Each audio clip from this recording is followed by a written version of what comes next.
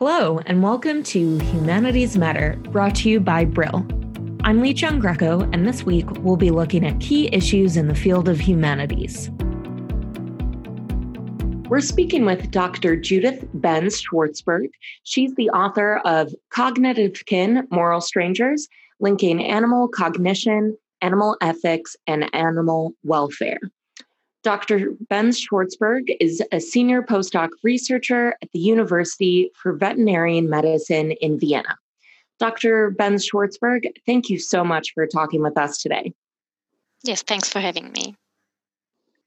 So, philosophers have started looking into the sociocognitive abilities of animals. So, their language, beliefs, logic, memory, and even mind reading to a certain extent. But there's a huge gap in research looking at the ethical implications of animals' cognitive ability. Why is that?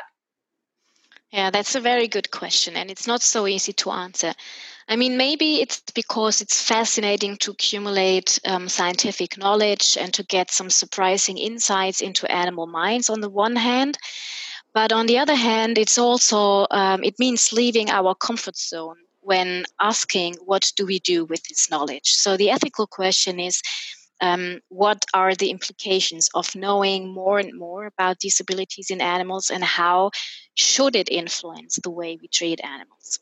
The problem with that is that the human-animal relationship can basically be characterized foremost as a relationship of use, I would say. So that means we're using animals as testing devices for products, for therapies, for human medicine, for example, in the lab. We use them on farms for food. We use them in our homes as social support and companionship.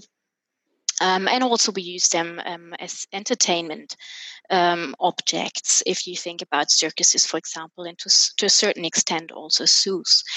And these are just some areas which are easy to understand, I guess. So the ethical question is basically, are we allowed to still use, for example, great apes in animal experimentation, or keep them in circuses and zoos when these animals are on a socio-cognitive and emotional level of, let's say, a 3 to 5 year old child, right?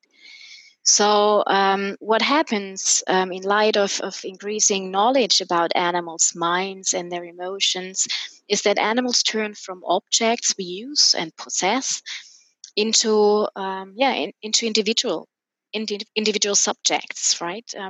And they seem to be very much our cognitive kin and have their own personalities. So this is the problem we face when we have a closer look on what we should do with the knowledge we gain from animal behavior and comparative cognition research. So you talk about these three areas of cognitive research: culture, language, and theory of the mind. So why have we attributed these to humans, and how's that changing? Yeah, I think to some extent at least, we like to understand ourselves as special, maybe. And we also like to argue in favor of continued practices of use or continued ideologies we entertain, right? And the thing is, the way we treat animals, let's think about meat eating as a context, for example, is as much shaped by an ideology that has been called by sociologists carnism, as is the opposite, veganism or vegetarianism. So social psychology tells us that what we find here is a network of how do I say that in English? Narratives that legitimize what we are doing, right? We come up with narratives that help to justify what we want to do with these animals. So one thing is knowing about these abilities in animals and knowing how animals are. And the other side of the coin is not wanting to know, right?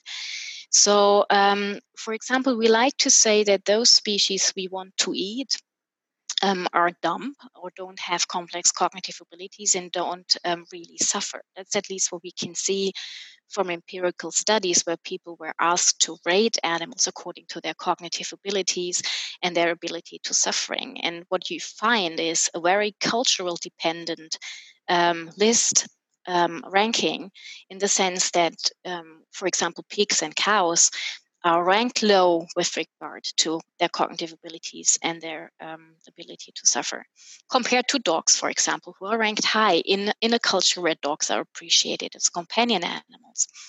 So, but this is just one example. I mean, the meat eating topic. In general, I think we have ascribed these abilities to humans only because there's a century-long tradition, also supported by philosophers, telling us that these are the abilities that make humans uniquely and separate them from animals. And this, on the other hand, gives us a reason why we can treat animals in a different way and do things to them which we usually don't do, at least in many instances, to humans. And the question, why is this changing? I mean, maybe we're now facing, since the last, let's say, 60, 70 years, just too many new research results to shut our eyes any longer. That's one possibility. So, I mean, empirical knowledge has accumulated, and it has accumulated in different disciplines who deal with human-animal relationship. And that's great, because for now we can really start working interdisciplinary on the topic.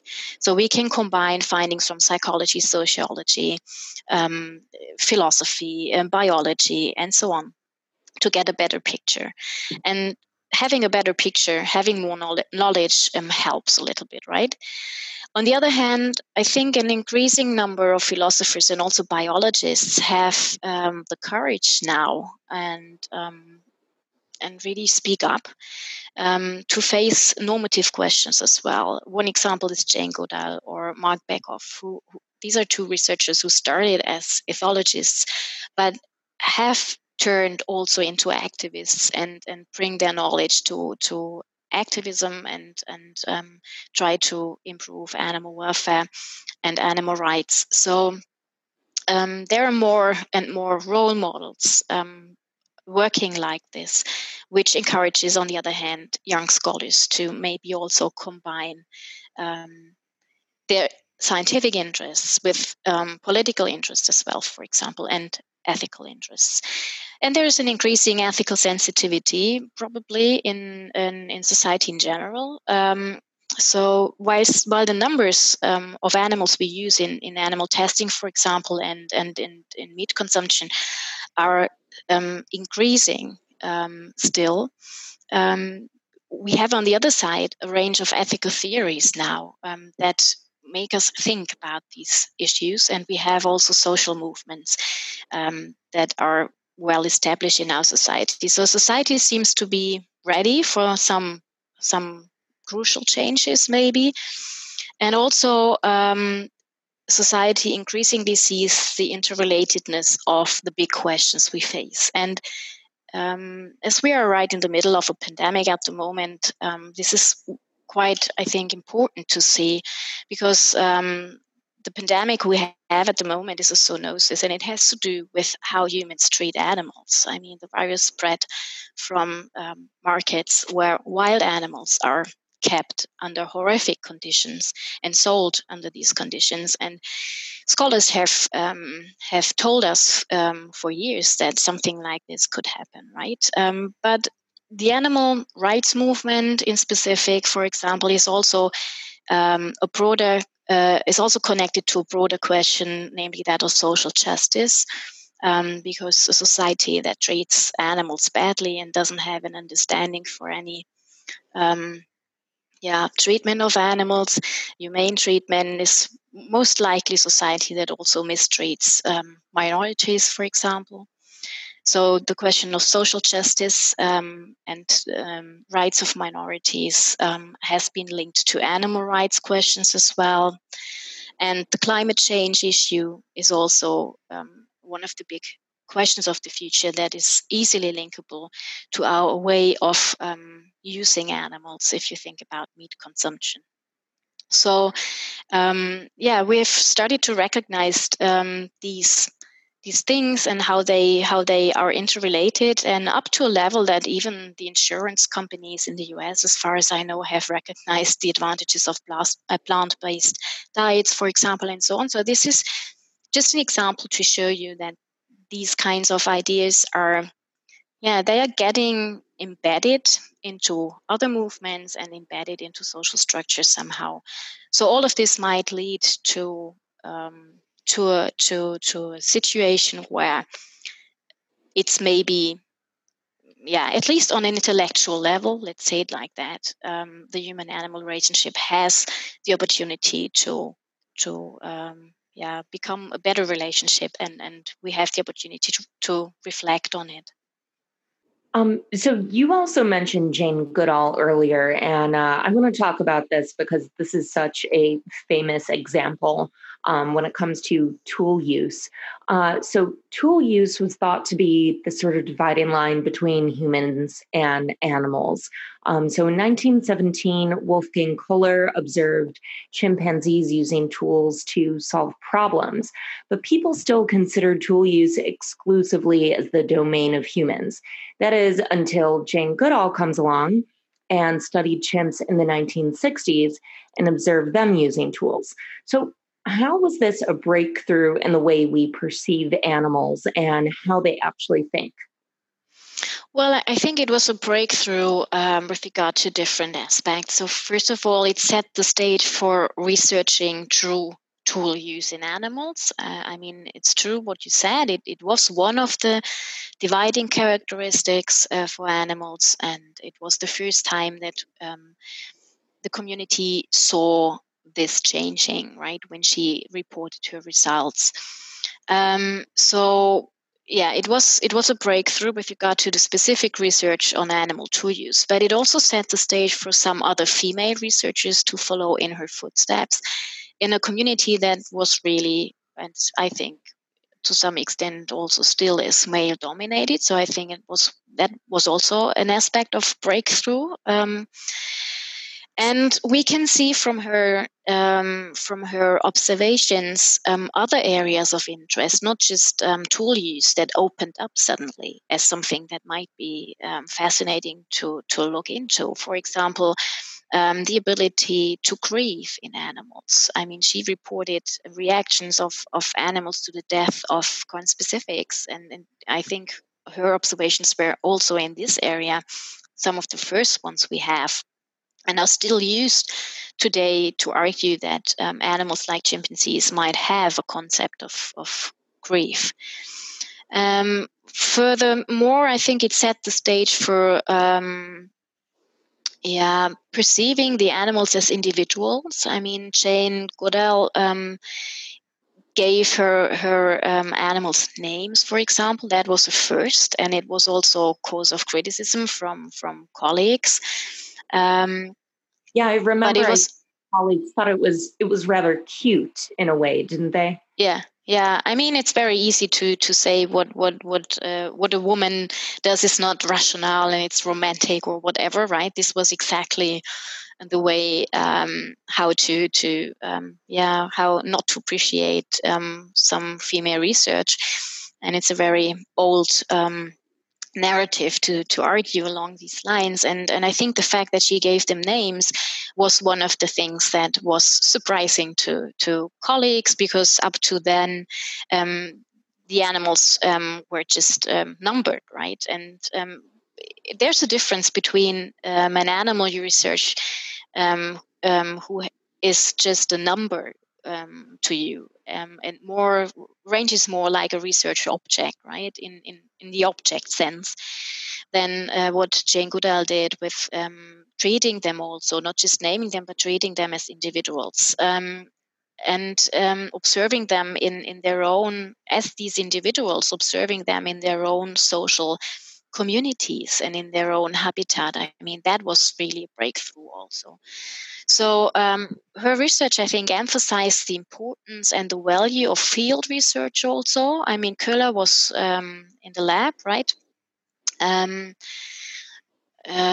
though it was an outside enclosure, as far as I know, but this is classical lab research as we see it today also in zoos like the Leipzig Zoo in Germany with the Wolfgang Köhler Primate Research Station there. But Jane Goodall's research really put an emphasis on the importance and value of field research and as well on the preservation of those habitats. I mean, it's not a coincidence that she really turned from being a pure researcher into founding the Jane Goodall Institute and the Roots and Shoots program and so on. So she's very much concerned not just with the animals, but with the habitat and with the conservation of these species, right? So, I mean, I think her influence was manifold on the community and very important. Can you talk about how animals develop culture or traditions? How does this go beyond social gatherings that might accomplish basic goals like gathering food? Yeah, I mean, the thing with culture is that we can define it in a very simple and biological way as a unique array of socially transmitted behavior. That's the official definition in comparative cognition. So a unique array of socially transmitted behavior. That means that if we find a specific, let's say, tool use culture like the termite fishing or nut cracking, things that Jane Goodall already saw in chimpanzees, it's important to rule out that that a community who does that and another community who doesn't show the behavior is not, distinguished by their genes, for example, because if they have different genetics, it might be a genetically coded behavior, right? And it's also important to rule out that it's just the environment. If we have this behavior south of the Congo River, but we don't have it north of the Congo River, and in the north of the Congo River, we also don't have the specific nuts, for example, which the chimpanzees crack, or we don't have the specific stones they need for their anvils or so on. Then it's explainable by environmental factors, right? That the northern community doesn't do it. So these things have to be ruled out, and what then remains is that the behavior, if they are similar with regard to genes, and if the situation is similar with regard to the environmental conditions, then it's probably a socially transmitted behavior that arises because one individual invented it, and the other ones. It might be that they just found it cool or so, or interesting, right? Or also helpful, but it can be something that is also not that functional than nut cracking. I mean, it can be a specific behavior, right? That is more, not connected to food acquisition also. And that's exactly, I think, the point coming from your question. If we have this unique array of socially transmitted behavior, we can see in chimpanzees very nicely that there's a huge complexity of this array. That means chimpanzees, for example, have specific social traditions like hand-holding positions during grooming, so-called hand clasp, or they have they use plants to self-medicate and so on. So they show these socially transmitted traditions in their communities in all these different domains. And I think that's a possibility to say, okay, the term culture in general, the question, does a species have culture, could be, I don't know whether it makes that much sense, but it's a possibility to define it like that, could be if this array has a specific complexity. and if these traditions span over different domains. Whereas we can maybe speak of a tool culture in a more specific sense if it's just limited to food acquisition, for example. And in some species, we find lots of examples of tool use in the domain of food acquisition, but we know little about other domains so far. Again, this could be because we just haven't observed it yet, right? But this is at least something that, for example, distinguishes